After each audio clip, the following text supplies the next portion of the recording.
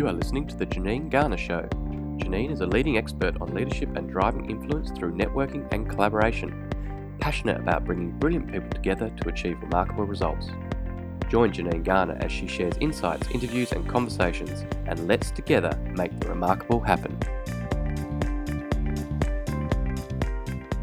Welcome to the latest episode of Unleashing Brilliance. Today, as my guest, I have the fabulous Angela Sobrano. Angela, I met, 8, 9 years ago. And we started working together through the network that I'd established at the time, the LBD Group. We have kept in contact. This woman is a woman that has inspired lots of people. She's created incredible success for many people, and somebody that has really taken control of her own journey and her own version of success. By trade, Angela is a professionally trained PR consultant. She's got over 15 years of experience, having worked in PR for over a decade, gaining invaluable experience and contacts throughout the industry. She's worked with and represented within Australia some of the biggest celebrities and brands, people like Steven Tyler, Mariah Carey, Backstreet Boys, Justin Timberlake, and John Farnham, to name a few. And prior to opening her own agency, Flourish, she was the national publicity manager at Sony Music Entertainment. And it was while she was there that she saw this opportunity at the age of 28 to create a new school PR agency, one that was obsessed and addicted to results. So we are now 9 years into that journey, so it's going to be fascinating to have a chat with Angela about this. She has built a busy, dynamic, creative communications agency within a double warehouse based in Melbourne's creative suburb of Collingwood. On top of that, she's also a content creator for YouTube and uploads content on business, fashion, tech, and travel for her 30,000 loyal subscribers. She's also a mentor for upcoming girl bosses, and she enjoys show jumping with her horse, Marco. And on the back of being inspired by her beautiful horse, she's also the founder of Marco & Co. Beautiful candles. We've got many at home at the moment. So this woman is a multitude of things. Welcome to the show, Angela. Oh, thank you so much for having me. Wow, what an introduction. I know. How busy are you? Do you ever get any downtime in this crazy world and life that you live? Well, I do now, but it's taken me a long time actually to find that kind of balance or having the ability to kind of switch off. But yeah, it hasn't always been the case, but I've learnt over the last 2 years kind of how to kind of take a break and relax and find a hobby that helps me be completely mindful and switch off because it's something that I really struggled with over the years, but I'm finally getting there, I think. Oh, I'm looking forward to getting into that because I imagine you're not the only person that struggles with that thing. Now, before we get there, can you track back? Can you remember way back when you were that little girl, what you wanted to be when you grew up? Can you remember what the dream was at the time? Absolutely. It was always business. Always wanted to work in business. I remember being like 8, 9 years old and designing my office, and I would I would pull together business plans. I loved animals. I just loved animals back in the day. And I remember putting together, I must have been about 10, and I remember even creating what I knew at the time to be a business plan, and how I had a vet surgery all mapped out, and then I had a pets hotel as part of it. I had a dog walking service as part of it, and I just pulled together this plan because I love business. My dad's a businessman. He's an entrepreneur. He's always had a business at home, and so working or having a business just kind of seemed like a really fun hobby. I think just from a very, very young age, I always was inspired by business and wanted to work in business. And then I think as I got older, when I turned 16, I actually realized what I wanted to do, which was work in public relations. And the reason I worked out very young what even public relations was my dad was interviewed on a current affair back in the day. It was a good news story. It was back in the day when a current affair did some positive stories, which was great. And so they interviewed my dad about his small business, and the success that came off the back of that, being in the office and seeing this interview with my dad, who had worked so hard day and night in the family business, and then to see the success, to sit in that office, watch the interview and see the phone system completely light up, and the phone did not stop ringing for 2 weeks. And I was like, all of this, like, these inquiries and these sales leads were being generated from one TV interview. And I just thought, that is so cool what PR can do for a business. And I saw it like really instantly turn our family business around very, very quickly. And I thought, wow, that's cool. I want to do that for business when I grow up. Wow. So from an early age, it was in your blood, both business and PR, and the passion behind it. That's just incredible. I don't think there's many people that can say that. Is there a specific watershed moment in your life that actually resulted in what you're doing now? Is there a moment that you can remember where you go, yep, that set me off on the course that I'm on?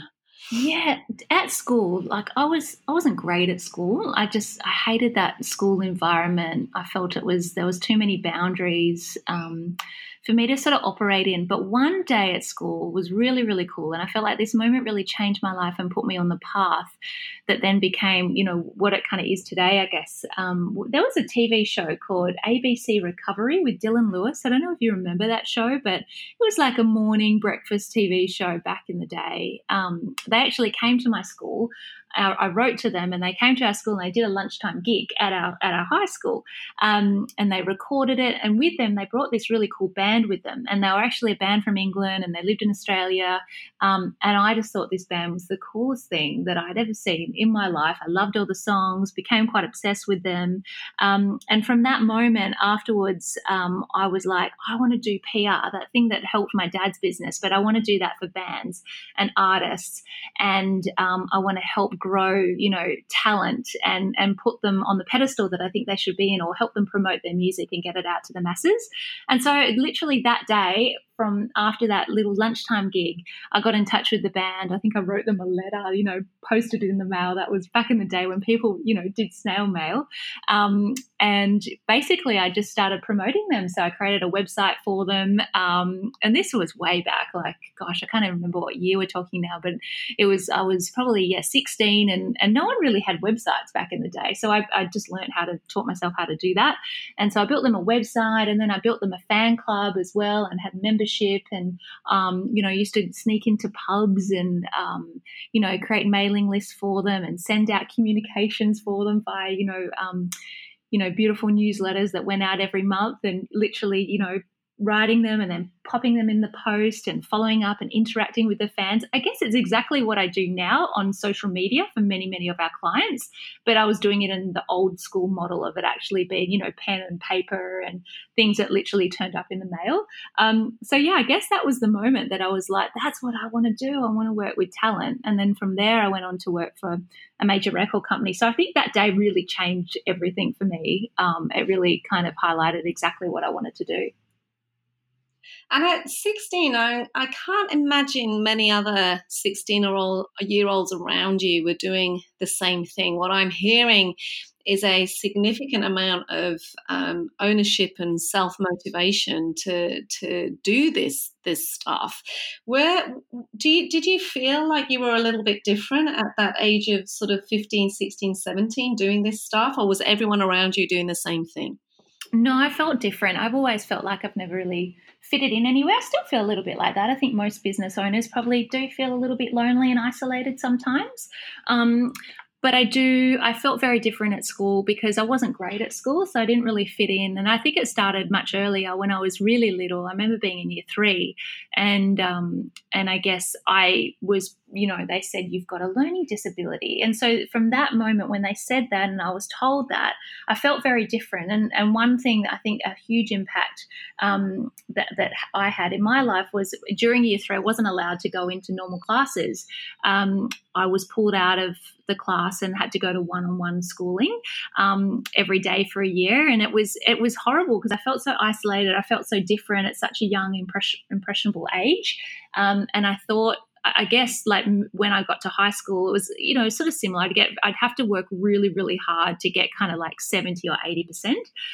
Whereas some of my friends literally wouldn't even have to study and they'd, get 95%. So I already felt really different. And so I probably looking back in hindsight, I felt like I had to take ownership of something else that made me a little bit special, or just that's something that I could control and I could just be uniquely my own thing, because I just didn't fit into school. I actually begged my parents and begged my teachers to not let me go to school camps, or one day a week I didn't want to go to school, so we organised this deal with my mum and dad and my teachers that I would go and do work experience somewhere. And I just felt like I connected with much older people from a young age, and I felt like I connected in the business world, not so much that limiting kind of schoolyard that I think places so many boundaries on people that are especially creative and not so much intellectual. There's so many elements of what you've just shared that I'd just like to quickly dig a little bit deeper on. So, first of all, as that 3-year-old getting told you had the learning difficulty, I'm imagining there are people listening to this show who equally have been told stuff as a child that they weren't good at. Have you got an example of how that potentially played out as you got older and how you overcome it in terms of identifying much more closely with a perceived weakness than actually seeing it as a strength? Yeah, I think so in year 3 when I was told kind of, you've got learning disabilities, dyslexia was kind of getting thrown around there for a while. I remember going into year 4 and I remember having this wonderful teacher. She was really strict and really challenged me a lot. Her name was Mrs. West. I always remember her because I feel like she really helped me. And I think spelling and words was always very difficult for me, which is hilarious given now I own a communications agency, and we do a lot of written word and tell stories is basically what I do for a living for our clients, and really big clients as well. So I think, I don't know, I think it was just having someone that kind of believed in me and said, you've got this, you can do it, and just taught me different kind of ways. I don't really know if that answers your question very well, but I feel like it was just having the right kind of people around me. And then much later on in life, I think, sometimes you do just have to cull and disconnect from a lot of people that bring you down, or not so much bring you down, but might trigger you into going back to kind of that earlier time that wasn't fun, or that kind of just makes you feel not as confident as what you should. And so I think I kind of identified that. I'm pretty self-aware. So when I'm feeling a bit rubbish or feeling a bit insecure about myself, I'm usually like, okay, where is this coming from? Let's identify what it is. And usually for me, to be really honest, I don't talk about this much, but I think it's always goes back to that thing of you're stupid. I feel like if I pinpoint most of my issues, I guess we've all got them. It's if I'm feeling if someone's made me feel dumb, or someone's made me feel like I was, that year 3 school child being told that, you're different, you can't come into normal classes, then it really kind of does trigger something for me, and I get quite down on it. So I think for me, just identifying that, being self-aware and going, okay, I'm just not going to hang around people that make me feel rubbish. I'm going to be around people that are really smart, that, inspire me and also encourage me. And I think I kind of did that a couple of years ago, and I've just gone from strength to strength and feel really secure and confident in myself now, and the business has never been better for it. Isn't it fascinating how we don't necessarily appreciate the voices in our heads that we're listening to? And I don't know how old you were when you finally were able to link or align those feelings of tension and angst with being that 3-year-old girl. And I reckon it takes many of us sometimes quite a few years to identify where these voices come from, to be able to then almost renegotiate the contracts. And as you've just alluded to, once you identify that, this ability to move forward becomes incredible. Yeah, it kind of takes the power out of it. And I like to control, like I am a control freak. Absolutely. I think anyone that works in PR or runs an agency, you do have to be a bit of a, control freak, because you kind of, you're putting communication messages out there. You're thinking, okay, how is the public going to perceive this message? What am I going to do if X, Y, and Z plays out? You've always got a plan. So you are very much in control. And I think when you take that, it kind of takes the sting out of it. As soon as I become aware of it, it kind of just like, oh yeah, that's what that is. Oh, well, I'm just going to let that go now. As soon as I identify with it, I'm kind of okay with it. And you just sort of move on. And it's when I can't pinpoint it, that's when I get really kind of down in the dumps or whatever, and kind of get very self-critical when I can't work it out. And so I think I was probably 35. I'm 37 now, but probably 2 years ago I kind of had to stop, because I went into business. We've been in business 9 years, and for those first kind of 7 years, you know what it's like. You're slogging it out. You're doing the hard yards. There wasn't a lot of time to stop and think about me and reflect on kind of what I needed, my core needs. I kind of abandoned them for a little while just to get the job done, and do a great job for our clients. And so I think I stopped at kind of 35. I had to stop. I got very, very sick and ended up in hospital. And I kind of had to stop and reevaluate life and happiness and kind of what was going to, how I was going to change my life, because I couldn't live like that forever. So at 35, I kind of just did a lot of work on myself and kind of worked out a lot of things. And what a wonderful self-discovery journey that was. So you alluded there again to a moment in time that made you reevaluate this. And I remember following your story socially at the time, but you talk about getting sick. What was it? What happened, and what do you think contributed to that? Yeah, I had a really, really bad case of pneumonia, and it was a flu that kind of turned into pneumonia. And because I was so busy at the time, I was on the road. I was very much I was working with Living and John actually at the time, and we were on the road, and there was really, really early flights. And when you're on the road, also trying to run a business at the same time, you're also trying to lead a team. We had probably about 50 different projects that were happening at the time, and I don't work in every single project, but I work on them in the fact that I'm kind of overseeing everything and just being across, the strategy. And if I need to jump in on a project, I will. So it's a lot of things that I was juggling at the time. And then being on the road and just, not getting enough sleep, not eating the right things, all the things that we know that we should do, I was basically abandoning and not looking after myself. And then when I got the flu, I just kept going and working and didn't stop. And then I kind of was really, really sick one night, and we had to have a doctor come to the house. And it turns out that I had a really bad case of pneumonia and was admitted to Epworth Hospital straight away. And I was in there for a week. But basically my whole lungs, both lungs actually, were filled with fluid. And I was really sick. In fact, I was hallucinating, and my temperature was so high that my organs were starting to shut down. It was pretty serious and a pretty scary time. And I was basically put on bed rest for the next 6 weeks. And my family kind of stepped in and went, this has to stop. Like, you have to slow down. This is ridiculous, which is really hard because I wasn't working because I had to work. I was working because I bloody love it.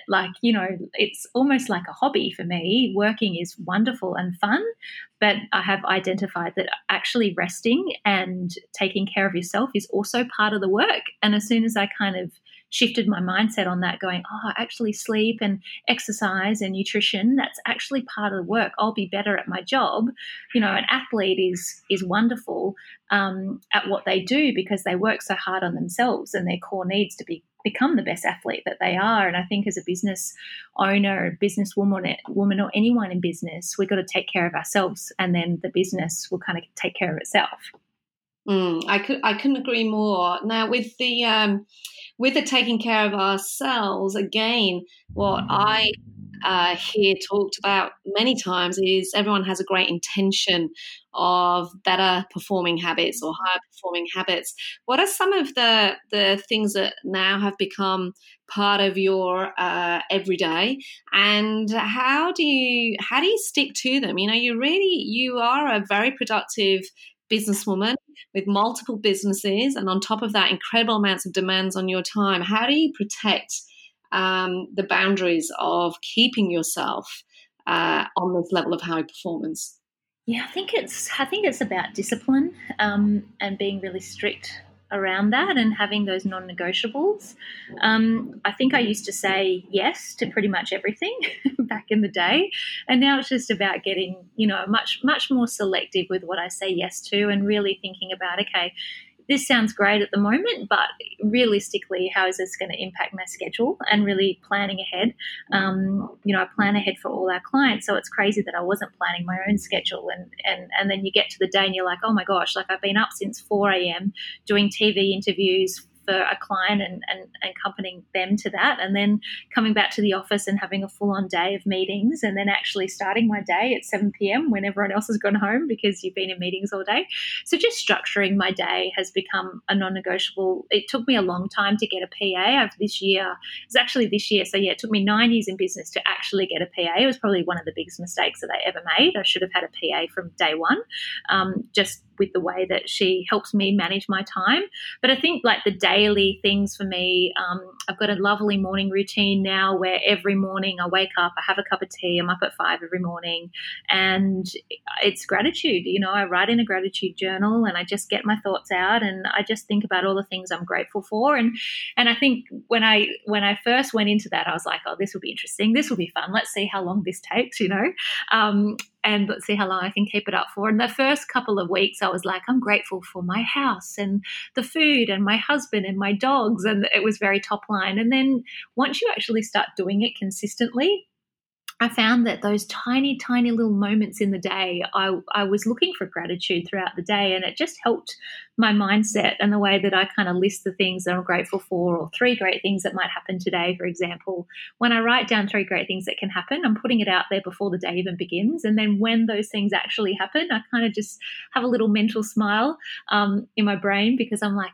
yes, that was my intention for the day. And so those little rituals, I kind of have to do that every morning now, which is great. And then on a weekly basis, I switch off every Sunday, and actually sometimes Mondays as well. I've been actually taking kind of a long weekend this year where I can. It doesn't work every single week, but we recently just got a cottage down on the Mornington Peninsula where my beautiful horses are, and I go down there every single weekend unless we have events, but most weekends we'll be down there.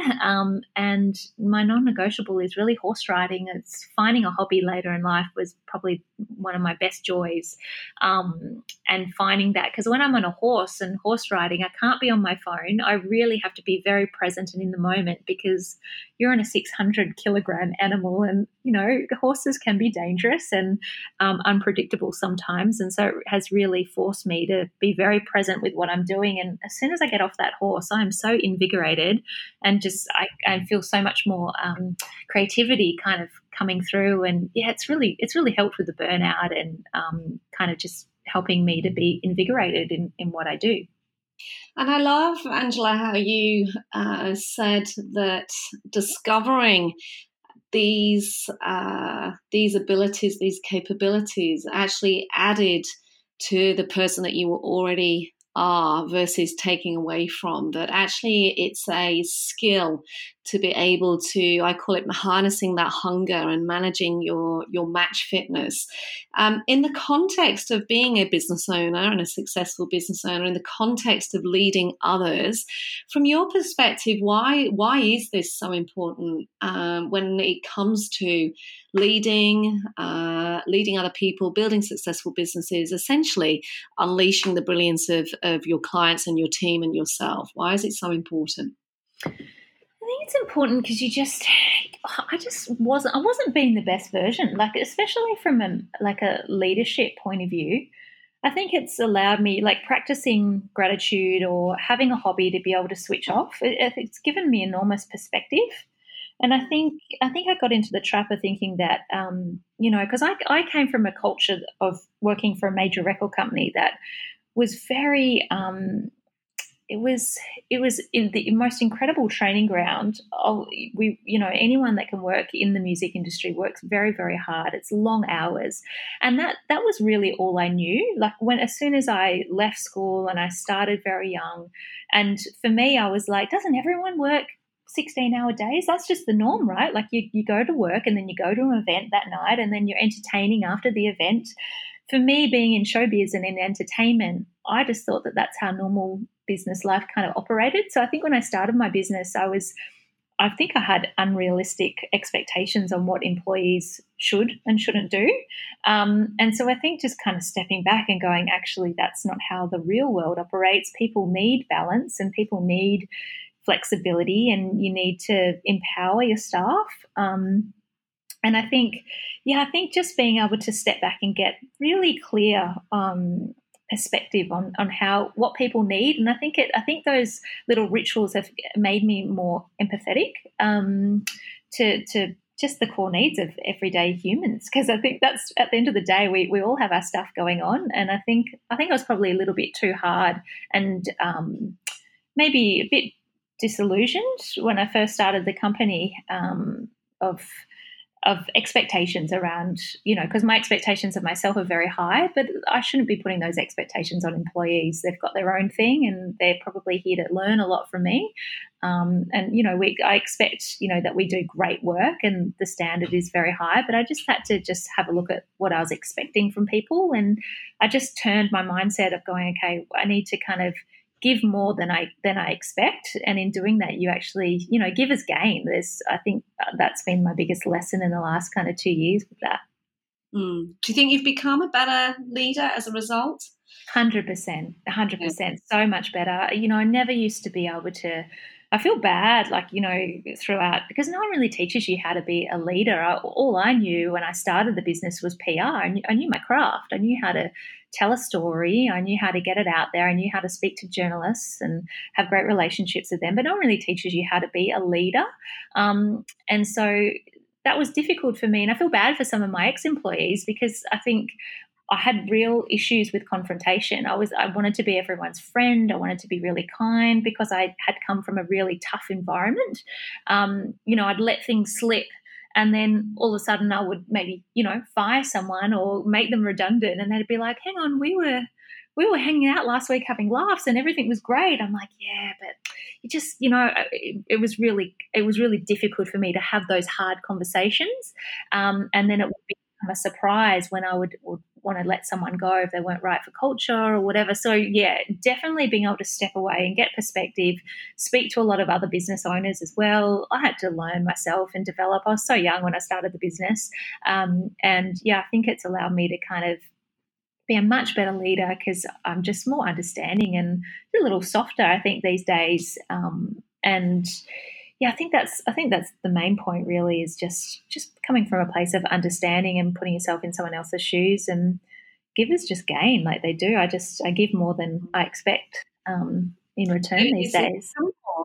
Becoming more human, really, isn't it? I mean, more real about who it is that you are. And with that realness, I reckon that all of us have imperfections, the stuff that we try and hide and smooth over, the jiggly bits that we try and tighten up and not show anyone. What do you reckon is your imperfection there? What's the thing that isn't the greatest piece of you, but actually you've learned how to turn around? I think it's that bit about I'm such a positive person, and I focus on the positives, that I really don't look at the negatives. So if someone within the team has a negative trait, I'll brush that or in the past I've brushed that under the rug and go, oh, don't worry about that because she does this, this and this so well, But then that negative thing, I think my worst trait is that I don't have those conversations quick enough, or in the past I haven't had them quick enough, and you can always feel it. You always feel like, oh, something's a bit off, and I always put it off for a long time, and then it would become my problem, because then staff can become complacent or too familiar, and anything that goes wrong in the business, it's on me. Like, it's not on them. If you've got a bad performing employee, it's not the employee's fault, it's the employer's fault. And I think I've let those things go on in the past, but I'm becoming a lot better at it now. If I feel that, sort of gut feeling of like, oh, I don't really like the way this is happening, I address it straight away, and just learning how to have those, sometimes difficult, awkward, uncomfortable conversations that need to be quite robust. I'm becoming better at that, but I think I've really had to hone in on that and really identify and go, yeah, I'm really rubbish at that. I need some help in this area of management. What I'm loving that you're sharing so openly is this willingness to keep learning and this desire to keep growing and acknowledging that we aren't perfect, and actually it's within that imperfection that we find the perfection. And maybe, maybe we have to have imperfection to be able to become better. And yet we're living in a society where it's all about perfect. And I'm imagining, particularly in some of your clients that you've worked with in the past, it's all about externally looking brilliant, looking successful. Yeah. So it's an interesting dichotomy that we're living in, isn't it? 100%. The whole industry of PR a lot of it is built on kind of smoke and mirrors. You're building a perception, you're building a brand, and yes, you're being true and you're being authentic. But we're storytellers at the end of the day. It's you gotta be true to your core, but you got to tell a story.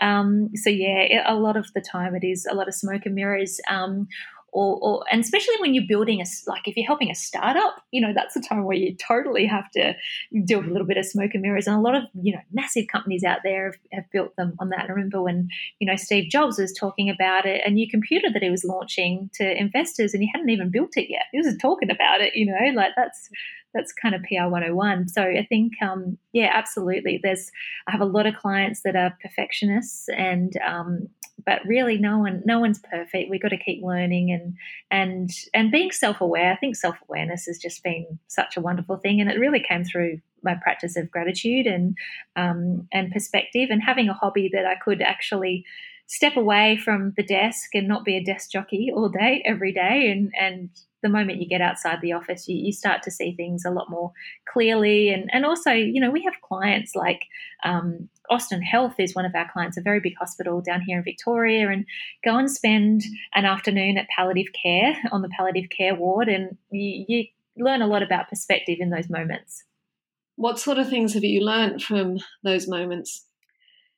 Nothing's ever a guarantee. You just don't know. And I think the moment that I woke up to that, because I try to control every aspect of my life, and you can't, because you don't know what's going to happen tomorrow. The only certainty, unfortunately, is death. I know that we're all going to die. We all, that's the only certainty in life.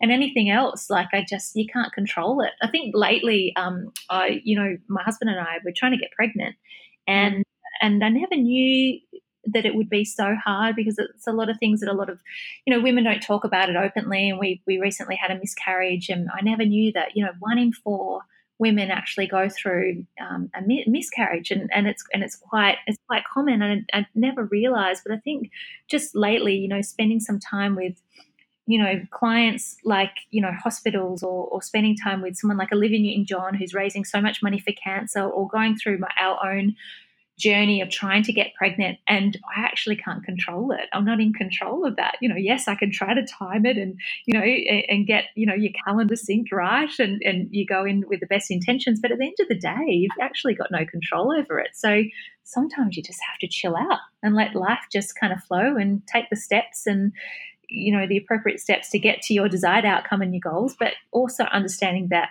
we can't control what happens tomorrow. And that's kind of a beautiful thing to kind of understand and finally sort of let go of as well.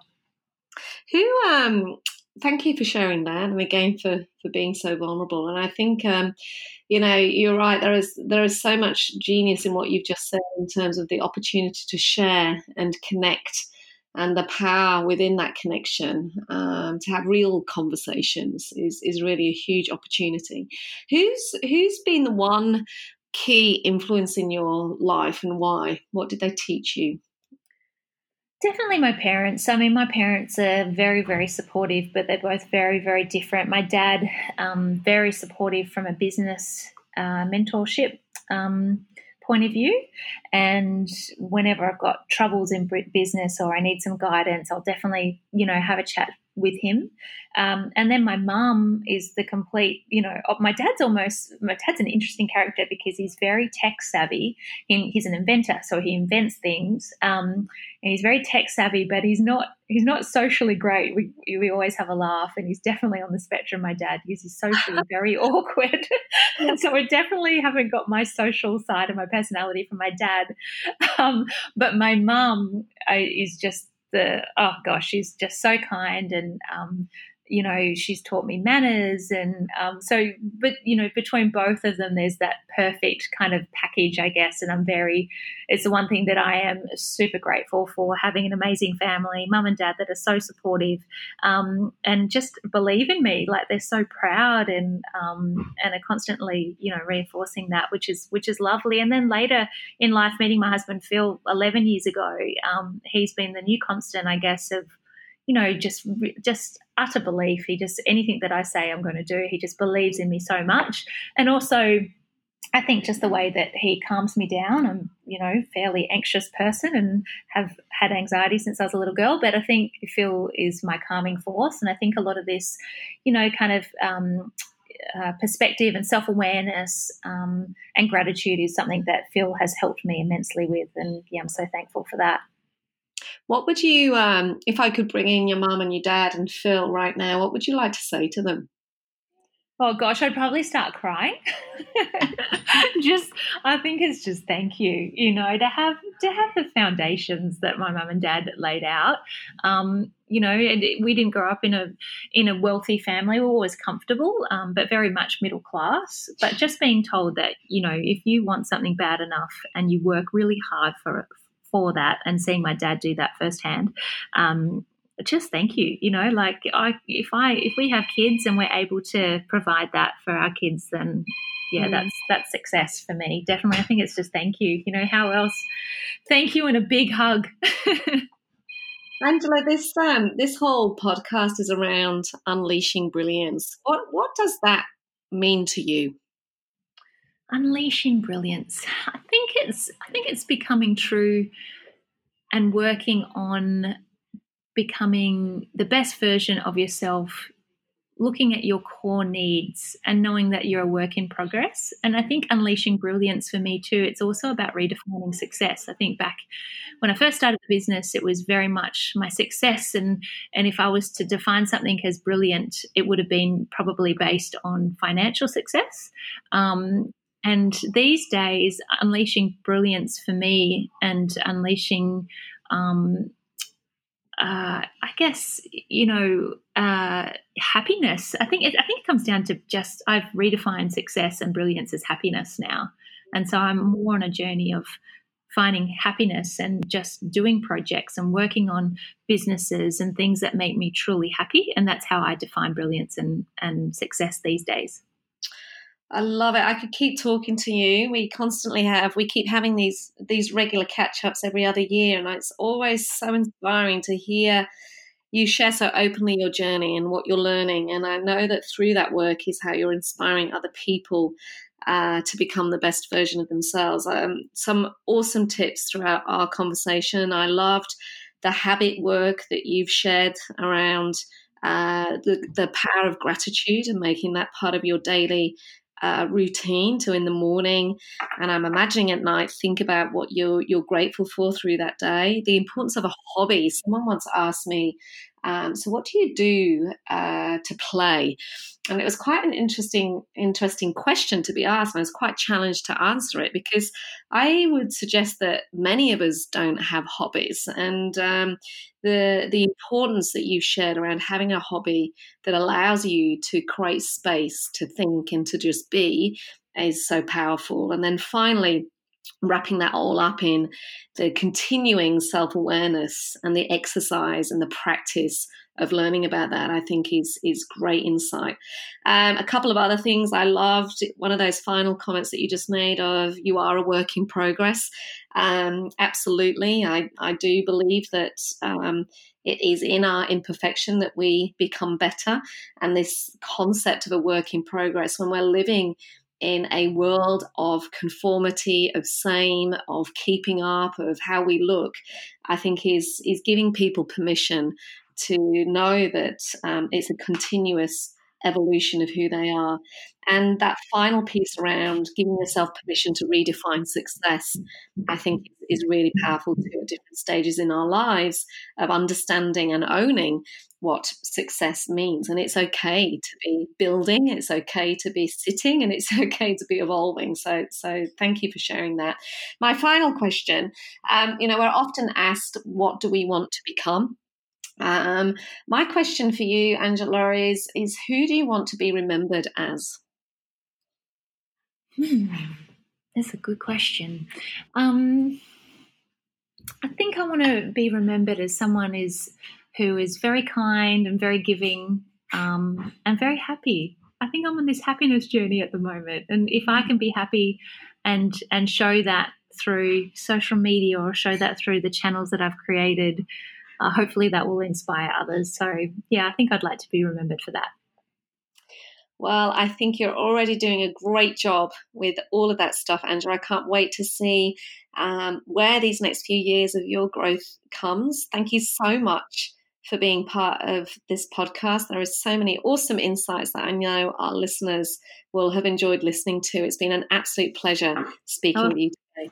Thank you so much for having me. So lovely to chat with you. Thanks, Janine. We hope you enjoyed listening to The Janine Garner Show. To follow her blog, purchase her books, or find out more, visit her website, janinegarner.com.au. Brilliant people, extraordinary results.